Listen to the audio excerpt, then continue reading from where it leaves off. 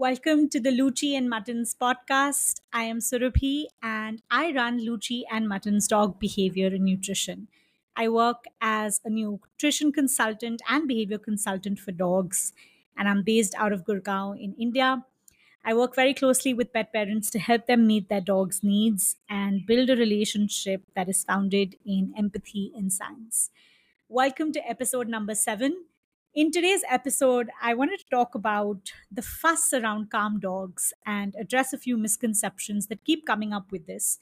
I've written about the importance of calm dogs, of calming them down in a couple of different ways, and each time I'm often met with similar responses.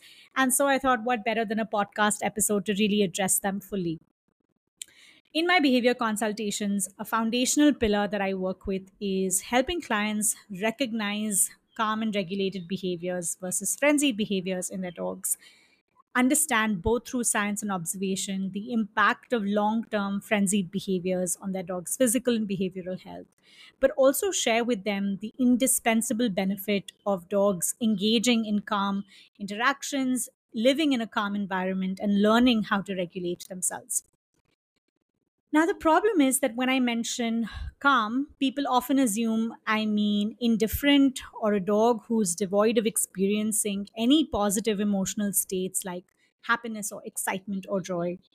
One of the common comments I've received when I talk about this is, oh, but I want my dogs to experience excitement or I want my dogs to experience joy. And calmness doesn't allow for that. But that's really not what calm means. When I look at the definition of calm, it means essentially to be peaceful, to be quiet, and most importantly, to be without worry. And I'd like that, not just for my dogs, but even for myself. Nowhere does the definition, or even I for that matter, imply that being calm means that our dogs are without happiness or excitement or quote unquote positive emotional states. And so I feel like there are two pieces to this, right? Think of a dog that's excessively barking, or a dog that is repeatedly biting, a dog that's pulling on the leash, or a dog that's extremely hyperactive, or jumping at everyone they meet to the point that people are falling down. These aren't necessarily calm behaviors. And they're not bad behaviors, right? In different contexts, they could be stress responses, and those responses are natural. Instead of correcting them or interrupting them, we need to look at what's causing them and providing the dog with strategies to regulate themselves, cope better, and so on. And offer options essentially for safety in the moment, but also look at ways to support the dog better in the long run and meet those unmet needs that could be a result of where these behaviors are stemming from. In my consultations, I also talk about the importance of calm dogs, primarily because some of the environments that I see dogs live in, or even the interactions that I often see them having with clients, they're not necessarily peaceful or calm, and they often contribute to quote unquote problem behaviors that we end up seeing. And so I see a direct link between what the dog is experiencing or how much time the dog is spending in certain kinds of interactions and activities and the consequent behavioral responses to that. And so I want to look at, the physiology of this a little bit because again, I feel like it's important to understand how the body really works. And so when we look at the workings of the nervous system, very specifically, traditionally we've seen the autonomic nervous system as a two branch system, right, consisting of your sympathetic nervous system and the parasympathetic nervous system. And I quote this from an article that I recently read. This perspective of the nervous system talks about sympathetic arousal, commonly known as the stress response, which involves the body's ability to generate energy in order to meet the physiological or emotional demands of a particular situation. It is associated essentially with the ability to sense capability and agency in taking effective action. Now, the sympathetic nervous system does not only refer to negative stressors, but also refers to more pleasant experiences of arousal. Think excitement, think play, think physical activity. We also know that sympathetic arousal is involved in eustress, which is often seen as a more positive state of stress that induces hope and a sense of purposefulness. However, it is important to note that everyone experiences stressors very, very differently, right? And so, what is pleasant for one may be extremely unpleasant for another. And the example that I like to give when I talk about this is really about going up on stage, right? So, for some people, going up on stage can be extremely nervous, exciting, but for someone else, it could be extremely anxiety inducing. And this I find is fundamental and critical to understanding the impact of events, interactions, our lifestyle, our environment on our dog's nervous systems.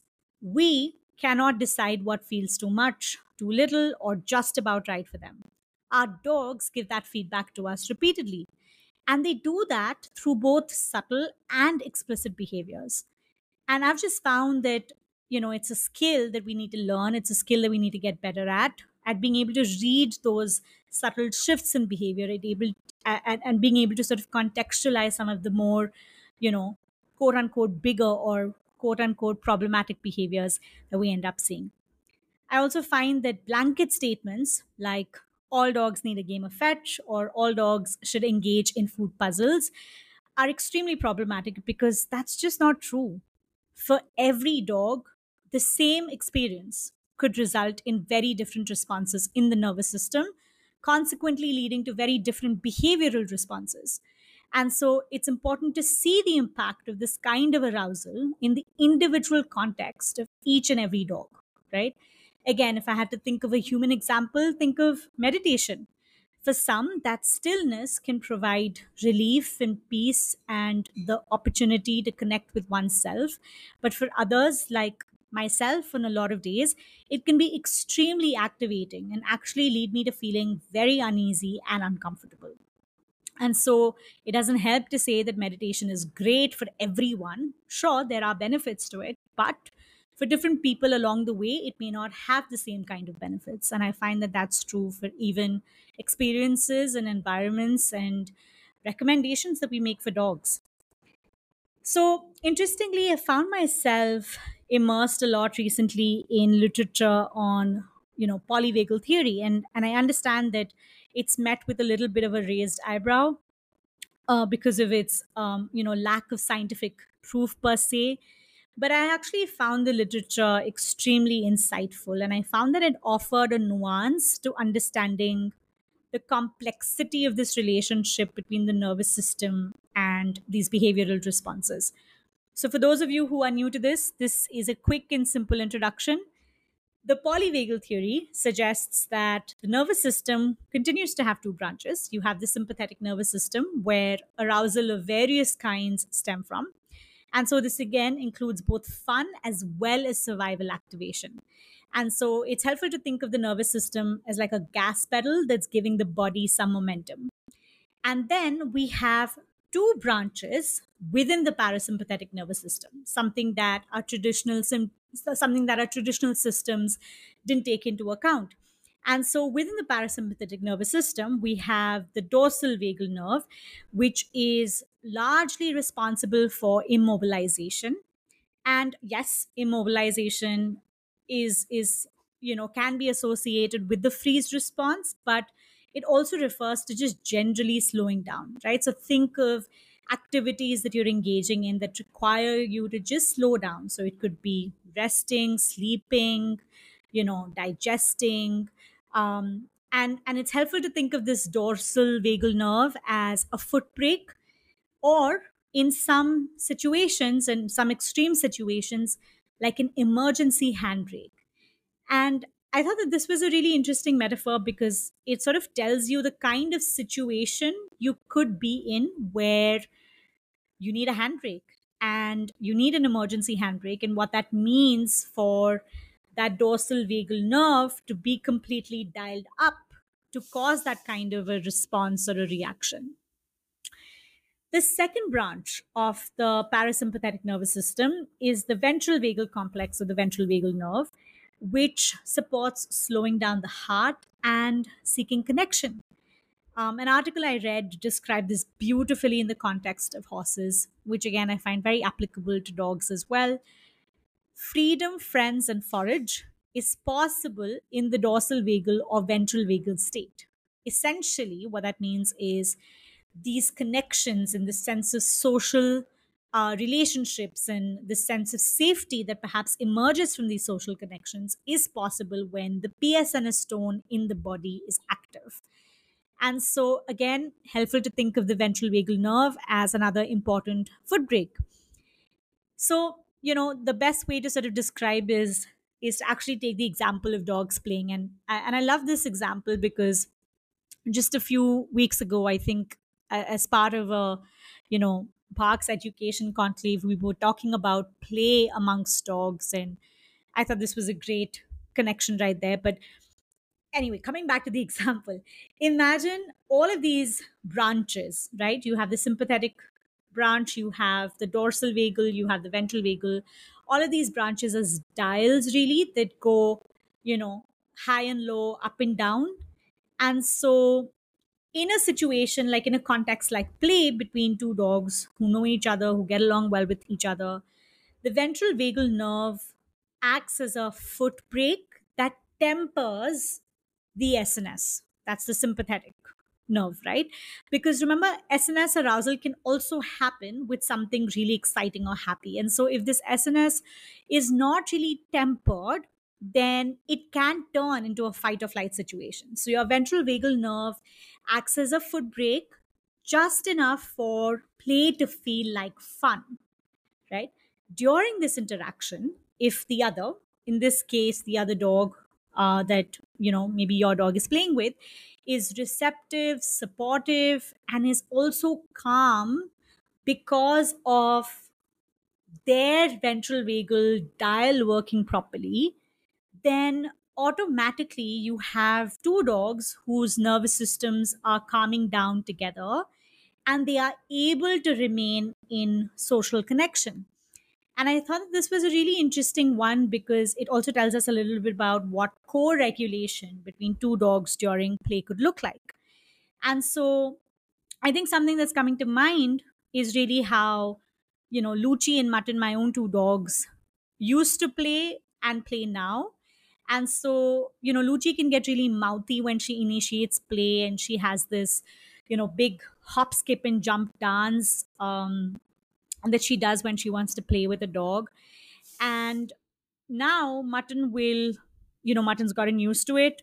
So Mutton also creates space. Her instant reaction is to sort of, build a little bit of distance between her and Lucci during this monkey dance that Lucci is doing, um, and communicate via a ton of calming signals to get her to calm down as well as herself.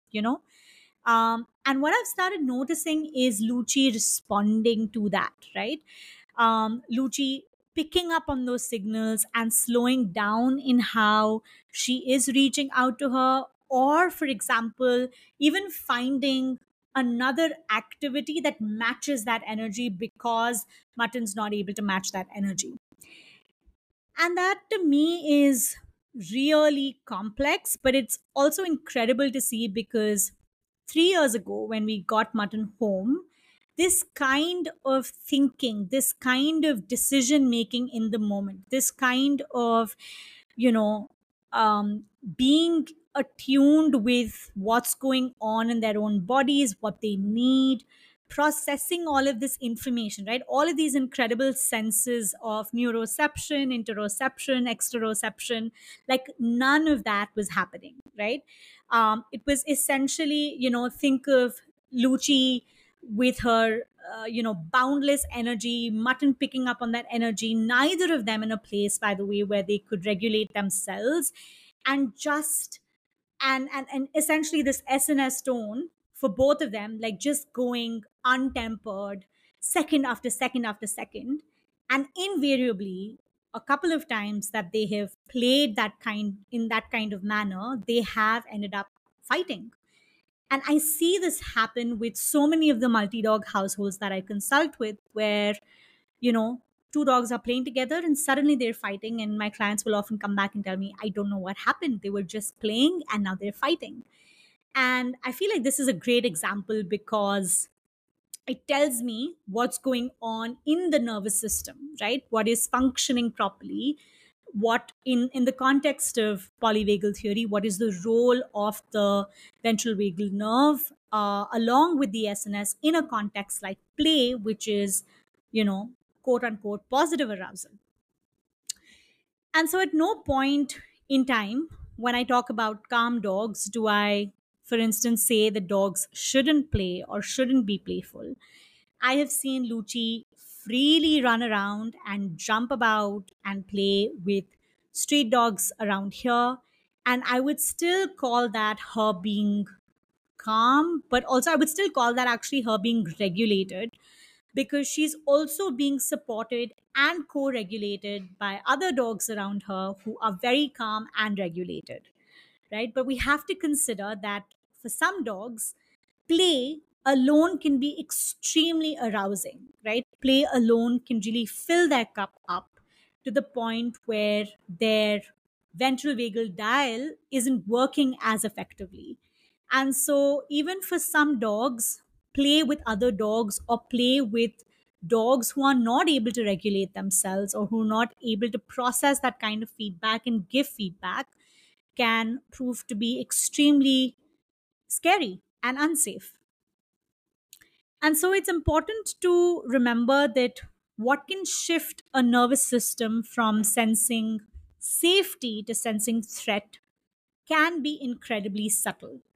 And sometimes we're able to pick up on it, sometimes we're not, but I think that's really where the skill of observation comes handy. That's also really where I think that this awareness and knowledge of how our nervous systems influence our behavioral responses is helpful, because when we do see incidents like these, it allows us to go back to saying, oh, this was perhaps the workings of what we couldn't see that led to that particular response.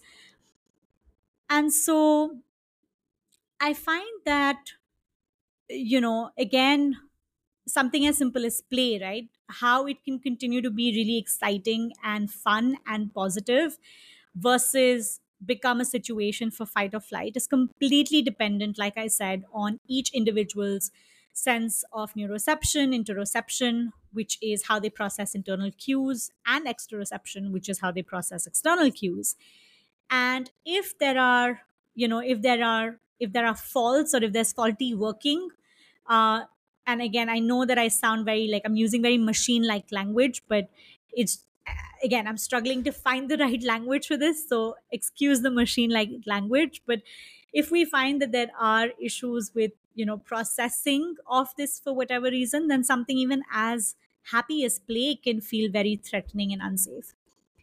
And so when I talk about the importance of a calm dog and calming our dogs down, I'm not talking about them being devoid of emotional states. I'm also not talking about preventing or avoiding any sort of arousal, but I am talking about checking in with our dogs, right? And I am talking about recognizing when some arousal could feel too much for a dog, even if it's something that brings a lot of excitement. And again, I'd love to share an example.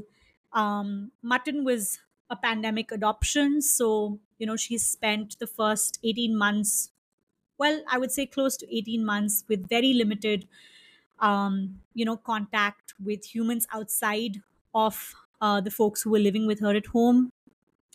But as the, lockdowns eased and as restrictions lifted up, we did have more people coming home.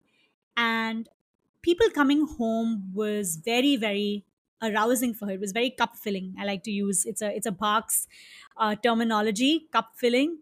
Sindur explains it incredibly. So if you have done the Canine Essentials 101 with her, you will know what I'm talking about. If not, then doing the Canine Essentials 101 is a good idea. Um, but coming back, people coming home was really cup filling. So she would get really excited and she would,